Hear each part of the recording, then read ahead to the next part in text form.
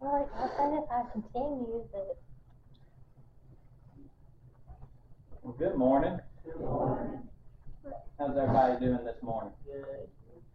Good. Hey, Carter, sit down.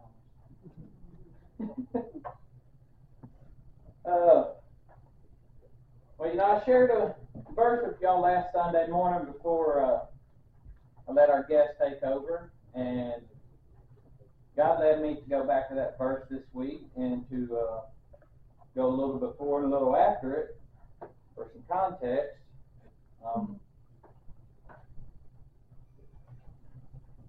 You're not really a good preacher if you're not preaching salvation, are you?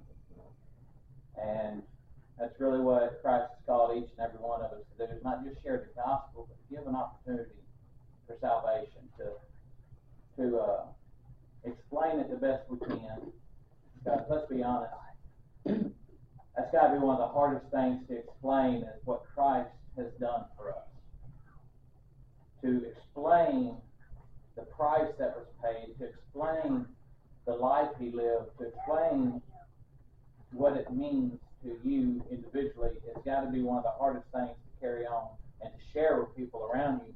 But God has called us to do just that, to share it with the people around us, to share our testimonies, to share our experience, but more importantly, share what he has done. And Paul was writing here in Romans, and in verse 4, I'm going to start in verses 4 and 5 of chapter 10 of Romans. Paul writes, "For Christ is the end of the law for righteousness to everyone who believes." Since Moses writes about the righteousness that is from the law, the one who does these things will live by them. You see, Paul's initial audience was the same initial audience that Jesus had. It was the Jewish people. And before Christ, righteousness came through the law. And we have that law written down for us. Every single law, every single rule, everything that's laid out before us. And if you, in Jewish culture, if you didn't live according to that law, you needed to pay atonement for whatever sin you committed, whatever violation against that law. And it's so cumbersome. There's so many laws written down that it's nearly impossible for anybody to keep them. And it's kind of baffling when you look at it, the sheer number of laws, when it started with one. Don't eat from that tree. Everything else, you're walking with God. Don't eat from that tree. And man couldn't keep that one law. And then for a time period from the time that Adam and Eve were cast out of the garden until Moses went on top of Sinai, there was no written law to keep. So how could you be a priest unto the Almighty? Yet we see people who were considered righteous in God's eyes: Noah, Abraham, Isaac, Jacob.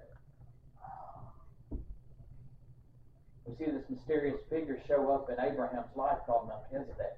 We don't see his beginning, we don't see his end. But he was called a prince of peace and a high priest. He was both a king and a priest. And there's only one other person in the entire Bible who shares both those titles, and that's Jesus Christ. And so, we couldn't keep one law in the garden. And we invited sin into this world. And then when Moses comes about, we couldn't keep 10 laws. But eventually they wrote 600 and something laws, and every time you messed up, you need to go to the temple. offer some doves, or offer a lamb, or offer a calf. It's so cumbersome. So much to keep up with. To the point to where they even had atonements for the unknown sins you may have committed. I'm not sure if we kept up with the law or not, but just in case. Then Christ came. Think about that. Then Christ came. And he lived a life that kept up with every single bit of the law. Not so that he could abolish the law, but that he could fulfill it. Because it turns out what we didn't recognize in the law is that it was all prophecies pointing toward him. The perfect sacrifice, the perfect lamb, the perfect calf, the perfect dove. We see all the symbology through his life of the dove coming down on him at his baptism to he's the lamb that is slaughtered for salvation. He paid every atonement that needed to be paid. And so Paul's like, okay, Jews, listen up. Gentiles, get ready. Because this is the start right here. Y'all had the law. And he says, for Christ is the end of the law for righteousness to everyone who believes. Since Moses writes about the righteousness that is from the law, the one who does these things will live by them. He says, y'all want to cling to that, you're going to be stuck with it. Because Christ fulfilled it. He brought it to an end. He didn't abolish it and wipe it away. It's still there if you want to cling to it. But Christ fulfilled it. Now we don't have to worry about that. We have to worry about him. So in verse 6, he continues to tell them, but the righteousness that comes from faith speaks like this. Do not say in your heart, who will go up to heaven, that is to bring Christ down. Or who will go down into the abyss, that is to bring Christ up from the dead. On the contrary, what does it say?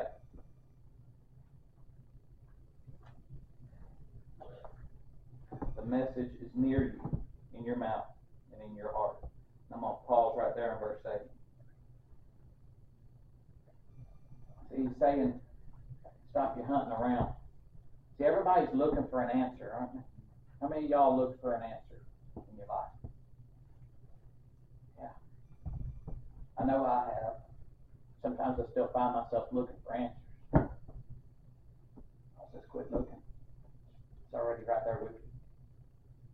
You don't have to go up to heaven to find Christ and bring him back down to you. You don't have to go into the abyss to raise him from the dead. God has already done both. God has already sent him to us, and God has already raised him.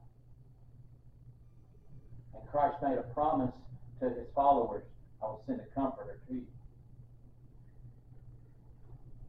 We already have the Holy Spirit with us. We accept Christ and we allow the Holy Spirit to fill our lives. The answers are here. They're already here. We don't have to go hunting for the answers. Instead, take a pause and listen.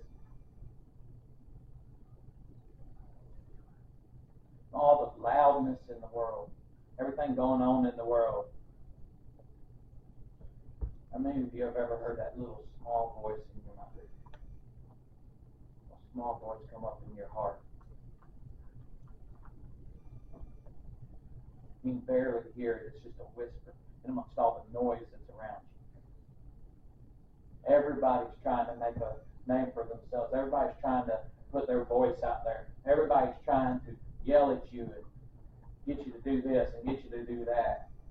And then there's a small voice that just says, rest. Or come to me. Or listen to this that I'm telling you. Or go do this. See, it's hard to listen to that small voice because it's so quiet, so peaceful. It's really easy to overlook and go, yeah, but I'm hearing all this. Because faith is hard. Obedience is hard.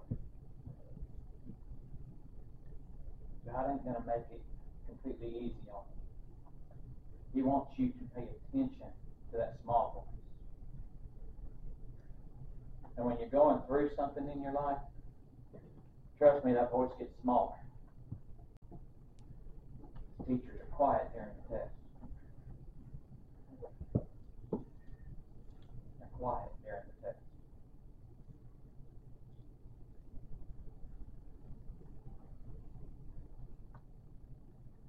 So you don't have to go looking for Christ. He's already here. And then he gives us something that makes absolutely no sense. We've disobeyed him. We've turned against him. We've talked bad about him. We've walked away from him. We've hid from him. We've ran from him. But picking up in verse 8, it says, this is the message of faith that we proclaim. It says, if you confess with your mouth Jesus is Lord and believe in your heart that God raised him from the dead, you will be saved. No matter what you've done in life, no matter where you're at in life, no matter what your past looks like, confess Jesus is Lord. Believe in your heart that God has raised him from the dead and you will be saved. That is the gospel message. That's the message he wants us to share. That's the message he wants us to have. That's the message that he wants us to tell one another and to believe. Because that's the truth. Do you know that's what the word gospel means? Truth.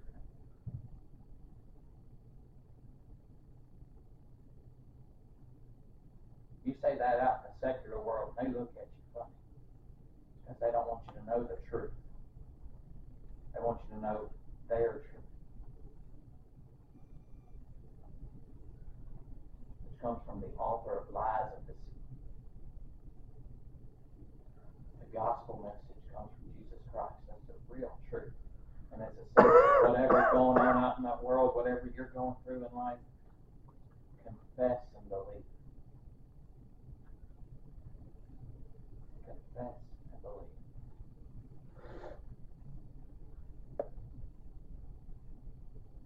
Paul don't just leave that hanging out there. He tells us what it looks like in the very next verse. He says, one believes with the heart, resulting in righteousness. Belief starts in your heart. You're not able to describe it. How many of you can describe belief? What's it like to believe in Christ? It's almost impossible to describe because it's telling people, I believe in a man who died for my sins and was raised from the dead. I believe in a God that I've not seen with my own two eyes, though I've seen all the many miracles that he's created.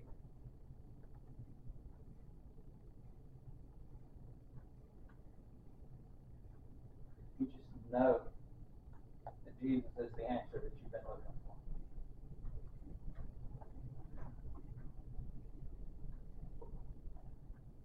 And that becomes your righteousness.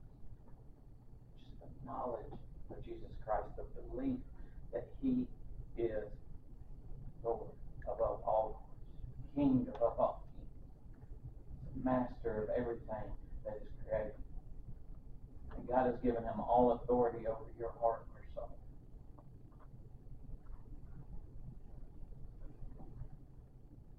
It says, and one confesses with the mouth, resulting in salvation. I've told you all over and over again, it takes an act of faith. To believe is faith.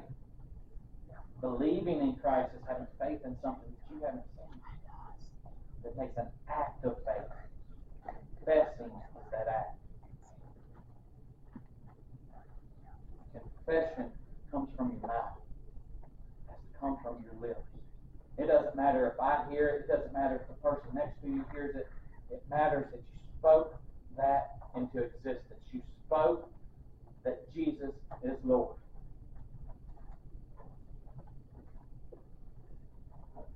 Even if you were like me, alone, out in the yard sitting on a storm cellar of all the places in the world, reading over some stuff that my cousin had given me at school. Spoke it out into the empty air that was around me, not another physical person in sight. Jesus Christ, you are my Lord and Savior. I give you my heart and everything I have. It took a lot of beating and convincing later for me to actually live that. But I have no doubt in my mind that at that moment, at that point in confession, because I had already believed, I was given salvation. No doubt in my mind. Another thing we believe in this church called sanctification that comes later. That's building and learning and growing in Christ. And He'll be glad to help you walk through that. He will be glad to help you walk through that. Verses 11 through 13, he says, "For the Scripture says, everyone who believes on Him will not be put to shame, since there is no distinction between Jew and Greek, because the same Lord of all richly blesses all who call on Him. For everyone who calls on the name of the Lord will be saved." God is not prejudiced against any person. It doesn't matter what your background is. It doesn't matter what kind of life you've lived up to this point. It doesn't matter where you come from, what your name is. It doesn't matter where you were born, where your ancestors come from. Jesus broke the distinction between Jew and Greek. Yes, He gave instruction to go first to the Jews and then to the Gentiles, but He never limited it. He Himself preached to the Samaritans. He Himself preached to Roman centurions who were Gentiles.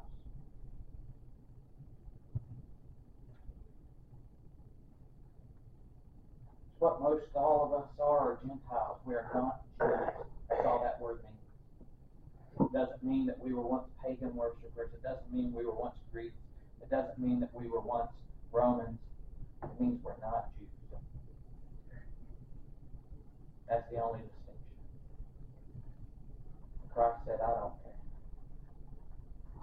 Salvation is available to everyone, everywhere, in every walk of life, with every past possible, in every lifestyle you think you're in. You still have the opportunity to come to me. That's what Christ has said. And Paul has laid it right out there for you. Scripture says, everyone who believes on Him will not be put to shame.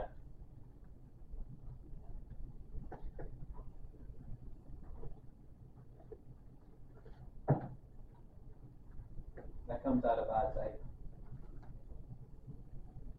The Old Testament was said and preached to. A lot of people are scared to say that. But the Old Testament saying preach to the Gentiles. That all of them who come to God the Father will not be put to shame.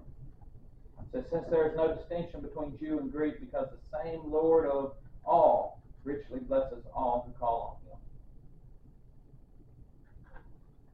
For everyone who calls on the name of the Lord will be saved. Everyone who calls on the name of the Lord will be saved.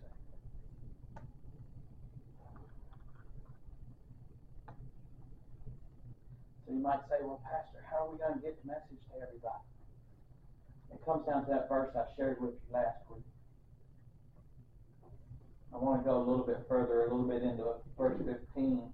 So it's verses 14 and the first part of 15. Because this is your next step once you reach salvation. It doesn't matter what point in your salvation you are. If you are a new believer who have just been saved today, or if you've been saved for 50 years, This next step is the next step for every single one of us. Even if you've been doing this your entire life as a Christian. It says, how then can they call on him they have not believed in? And how can they believe without hearing about him? And how can they hear without a preacher? And how can they preach unless they are sent?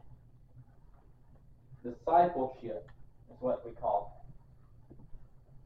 See, Jesus collected among him 12 apostles.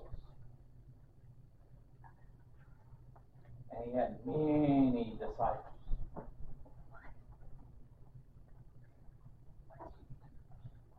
What it means is you go out and you spread the word.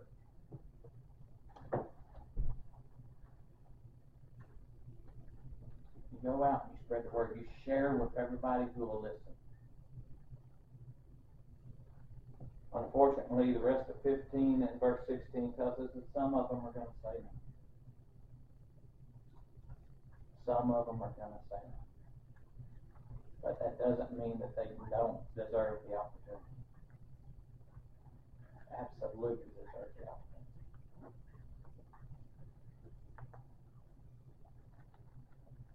Pick it up in verse 15. It says, as it is written, how beautiful are the feet of those who bring good news.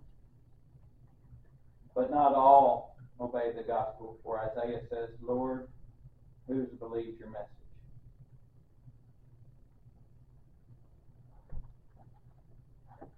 Not all are going to obey. Everyone's invited. Not everybody's going to show up. If we're not sharing with them, we're not doing our part. We've already gotten salvation. We've already gotten past the point where we believe and we confess. Now we're in the point to where we need to share. Starts with a simple question. Do you know Jesus? Have you heard about Jesus? You may think, oh, I'm in America. Everybody's heard about Jesus. You realize that there are a lot of videos out there. I've seen a lot over the last week of street preachers and disciples going out, and they ask that simple question, have you heard about Jesus? And people look at him and go, no, who's that? And they say, I've heard of him. Nobody's ever shared the gospel with me. They'll ask that question, have you heard the gospel of Jesus Christ? And they're like, no, nobody shared it with me. Some of these people are standing in front of churches. They're in front of chapels on school grounds. But people are scared to come out of those churches and share the gospel with people standing out front. Because they're afraid of rejection. Some people are going to say no. Rejection is just something that's going to happen. Jesus told his apostles, their first trip out, said, if they don't listen to you, knock the dust from your feet and move on. He didn't say, oh, they told you no, I'm sorry, come on back. No, he said, knock the dust from your feet and move on. Some people are going to say no. They're going to reject the message. That's between them and God. Just do your part. You've got to share the message. We've got to start sharing it in our own homes to start. We've got to share it with our children. We've got to share it with our friends, with our co-workers, with our family members.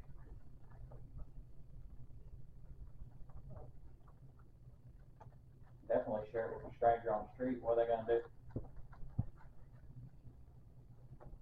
Stop talking to you? They never talked to you before. So you got nothing to lose there. Nothing at all.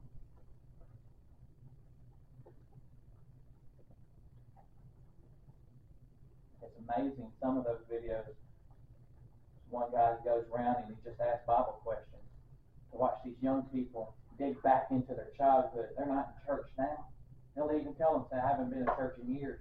But they dig back in their Bible, in their Bible knowledge that they had from childhood. And there's many of them that when they walk away, they say, man, I got to get back into the Bible. There's a spark that was already there. Sometimes that's all you're called to do is like the spark that's already there. Don't start it back. Challenge them a little. Some of them already know. Some have never heard it. How are they ever going to hear it? We're not preaching. We're not walking out there. We're not sharing the message with them. They'll never hear it. Because most of them are never going to turn and walk through those doors on their own. Unless somebody comes out those doors and takes them by the hand. We've got to stop being scared to talk to them. I'm going to end on verse 17.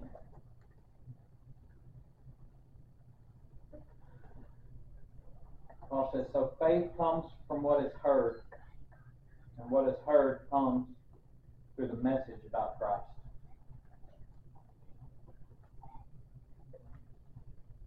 Everybody in here, I have no doubt, has some form of faith.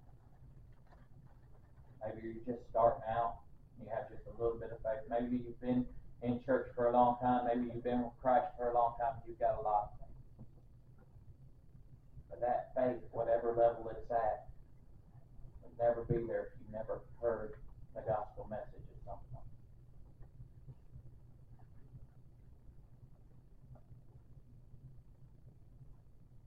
What is heard comes through the message about Christ.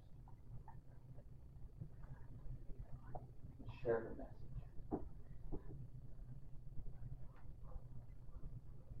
Share the gospel truth about Jesus Christ with as many people as we can.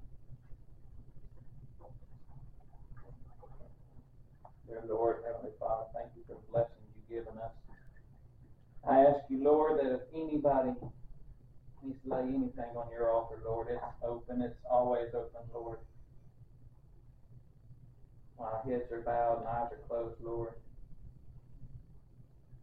If anybody wants to make that commitment, wants to make that confession, Lord, I know your ears are open. Let them speak. Let them speak their belief out loud so that you can hear it as a sacrifice from their lips, Lord, that they acknowledge you as their Lord. I ask that you touch their hearts and their minds and keep us on the right track, on the right path, Lord, so that we can share your message with everyone who's around you. Lord, I ask that you fill our hearts and lead us into your light so that we can be the message bearers on your behalf to a lost and dying world that's around us, so that at any given moment we might just simply ask, have you heard of Jesus?